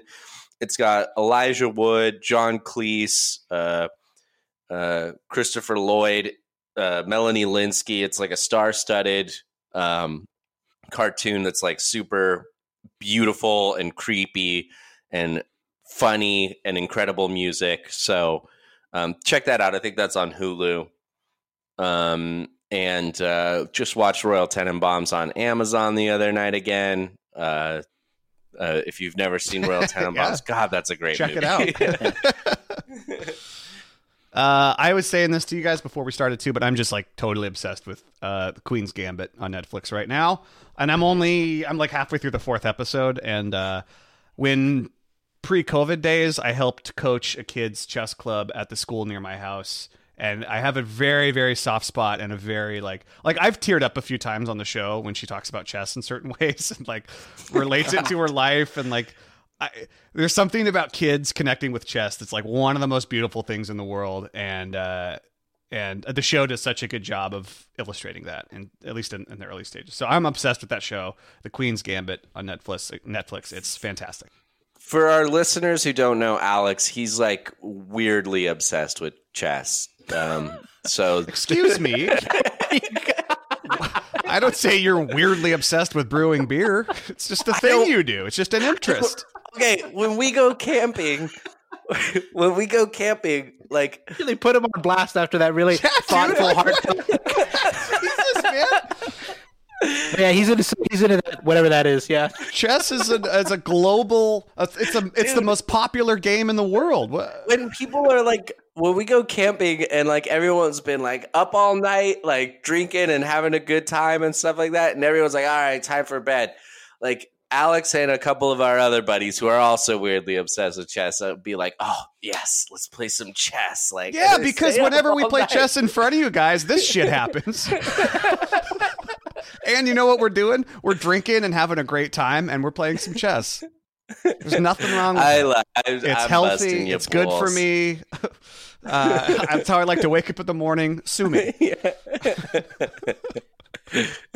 Gosh, I miss being able to do those kind of camping trips. We didn't really get to do many of these. I know. No, we haven't been camping in a while. But yeah, I have some picks. Yeah. What you got? Edwin's weirdly obsessed with The Office. Yeah, that's very true. You can 100% do that. Put that on my tombstone, I guess. I've been watching Brooklyn Nine-Nine. Oh, nice. Yeah. Have you guys watched that? No, I have not. It's really good, dude. I really, really like it. Yeah. It's really funny, and I watched most of the first season, and I wasn't sure exactly where to jump in, so I've stopped and started a couple times trying to get into it, but recently I've gotten into it, and I've watched the whole thing now, and it's really, really great. It's very funny in that the way that Parks, I mean, granted, these shows were influenced by each other or had similar creators and stuff, but in the way that, like, Parks feels like The Office and Brooklyn Nine-Nine really feels like Parks, Brooklyn Nine-Nine does such a good job of being about the people in the office building and the office space in a way that I wasn't expecting, that I really enjoy. It's really funny. It's on Hulu. Another random one from earlier in quarantine that I was thinking about how much I liked was Catastrophe. Have you guys seen that? I love Catastrophe. That's on Amazon. That's really great. Good. And then a random one that you could call this something that I'm weirdly obsessed with. Top Chef, man. I love Top Chef. Nice. It's my favorite reality show, and I don't watch very many of them, but I just watched the most recent season. There's a bunch of them on Hulu, I believe. So, find something to binge. Hell yeah. Nice, let us know. Nice. Let us know your some great quarantine picks. Everyone out there, find something to get weirdly obsessed with. Yeah. And if you're gonna send us an email, send us throw your quarantine pick in there too. We're always looking for new stuff to watch. Sure. All right, let's move on to some trivia. Let's just do our thing, collect our hardware, and get the hell home. This week's trivia coming from Sam W. from Arizona. She says, "Hi, MSPC. Hope you're all doing well. Just wanted to send my love and support for the podcast. In addition to this trivia, love the work you do. Hope you enjoy." Okay, so this trivia has a theme. I'll let you guess the theme, and you can guess it at any time. But I'll just leave that one as a bonus. Here we go. November. No, wrong. Season 3, episode 16, Phyllis's wedding. Who was the ring bearer at Michael's mom's wedding? The dog. Is it about animals? Is the theme animals? Can you be more specific? The dog, Jeff? Was it Jeff's dog? Jeff's dog. Thank you. Okay, Yes, yeah. I was trying to think, does that dog have a name? Is the theme animals? The theme is animals. Good. Very good. All right. Season 4, episode 2, Dunder Mifflin Infinity. What is missing from the gift basket that Michael and Dwight gave to the law office that left Dunder Mifflin? Can I answer this with a drop? Oh, yeah. Please do. Fuck, where is it? I have so many pages. Alex is thinking to himself in his head, where are the turtles, is what he's thinking to himself. I have so many pages of drops. I haven't played this one in forever. I don't have it on there, so yeah. Where are the turtles? Thank you. Okay. Season 3, episode 10, A Benihana Christmas. What Christmas miracle animal did Dwight hit with his car and want to cook? A goose. A goose, yes. Season 8, episode 9, Mrs. California. What's the name of Oscar's puppy? Gerald. Yes. Oh, nice. Here's a picture of him in a ladle. Season 3, episode 4, Grief Counseling. How old was Ryan when his fish never came back from the hospital, then proceeded to have a fish funeral? 5? Yep, 5 years old. And he was thinking, I'm a little old for this. Season 7, episode 19, Training Day. What did D'Angelo see on the overpass? A hawk. A hawk. Oh, yeah. Saw a hawk today. That's right. Right on the overpass. Just looking at me. Just looking at me. That's so funny. Season 8, episode 10, Christmas Wishes. What is the name of Dwight's porcupine? Henrietta. Correct. Season 7, episode 12, Classy Christmas. What is the name of comic Pam makes for Jim as a Christmas gift? Oh, Bear Man. Bear Man, yes. Season 2, episode 19, Michael's birthday. Which birthday of Michael's did he have a pony and an unfortunate rash? 11th? No, it's like I think you're about to say 7th, weren't you? I was about to say 7th. That's correct. You're like, you got it right. Yeah. By the way, I just love that throughout that episode of just getting him saying, like, that was probably my worst birthday. Yeah, that's right. Season 8, Episode 5, Scranton Horror Story. What does Robert California's son, Bert, think is the most deadliest animal?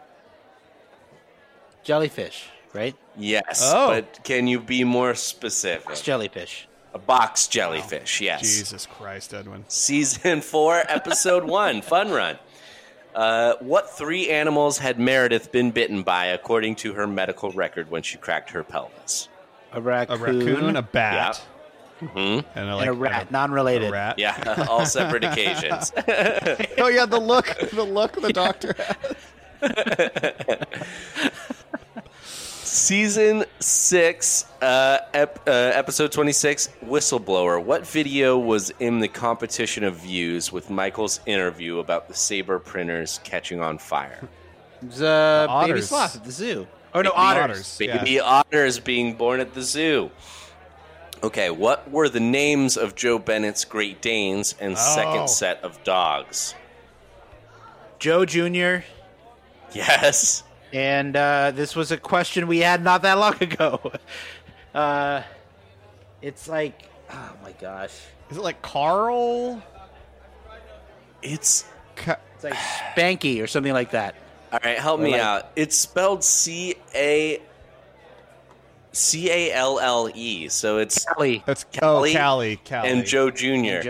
Okay. She has a second set of dogs. Do you know what those names are? Dwight Howard and Christian Slater. Cornelius and Bobo. Wow. This is, and I didn't know that. So thank you, Sam, for teaching. Yeah, cool. You definitely taught us something. I feel if you had dogs that were named Cornelius and Bobo, it would be really hard not to call them Coco and Bobo. Yeah, I like that. Or Cornelius and Bornelius. Alternatively. And KB makes 3. KB makes 3. Cornelius, Bobo, and Gabe. Season 5, Episode 10, The Surplus. What animal butter sculpture options did Dwight give Angela and Andy for their wedding? Goat. Mm-hmm. Yeah, they're all farm animals. Cow. Right? Like pig. Cow and sheep. Correct. And what did Angela request as a bonus? A cat sculpture of cow butter. Yes, that's right. Okay, season 2 more questions here for you. 2 more questions. Season 8, Episode 22, The Fundraiser. Can you name 2 of the mentioned adopted dogs' names from the animal rights activists? That's when Kevin gets Ruby. Yes. Okay, so there's one. I have no idea what the other one is. I'll give you a hint that Daryl adopted a dog named Pepper. Okay. Hey, my first pet was named Pepper. It was a rat. Okay. All right. Season 4, Episode 1, Fun Run. This is the final question here for you.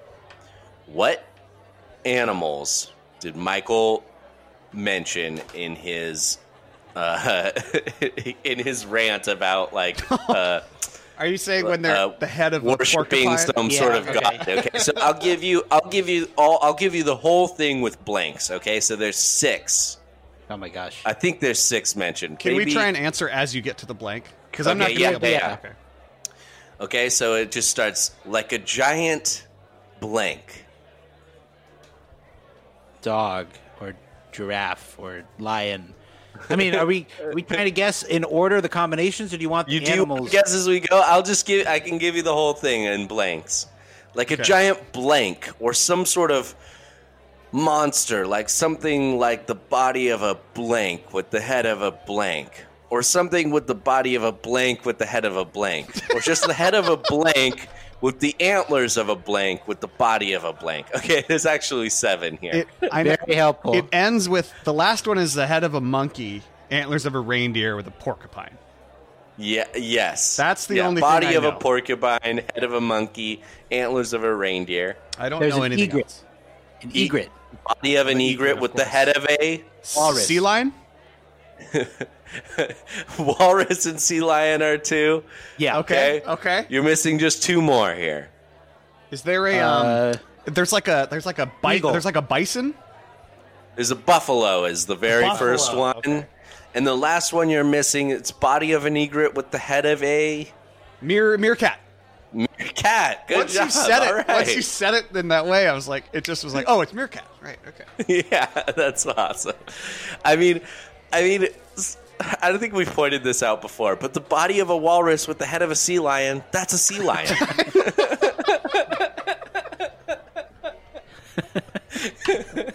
I've never thought that. I love it so much.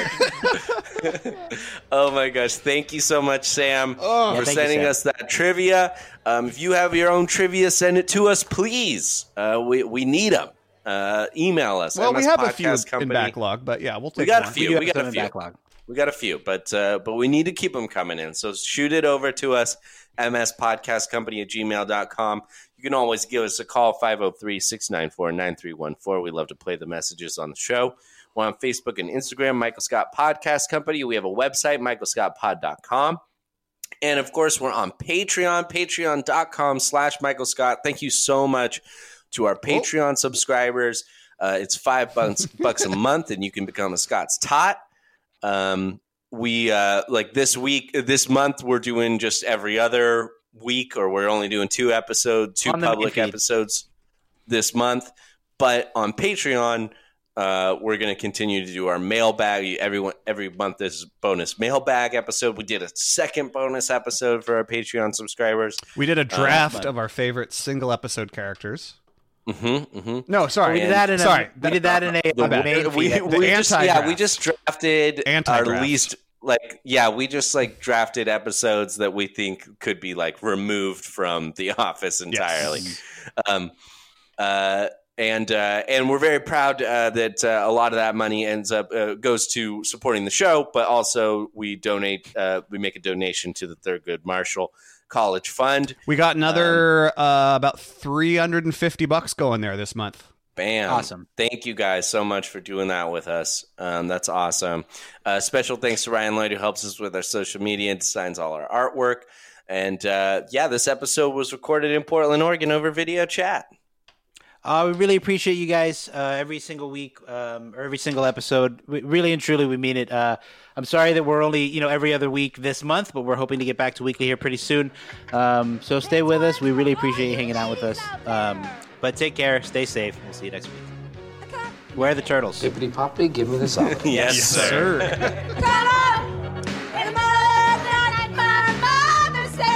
You gonna live your life long? Oh, mother dear, we're not the fortunate ones. And girls, they wanna have fun. Oh, girls just wanna have fun.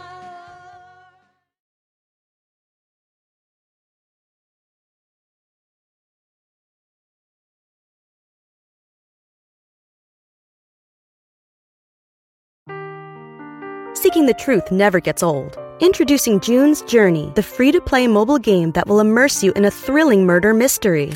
Join June Parker as she uncovers hidden objects and clues to solve her sister's death in a beautifully illustrated world set in the Roaring '20s. With new chapters added every week, the excitement never ends. Download June's Journey now on your Android or iOS device, or play on PC through Facebook Games.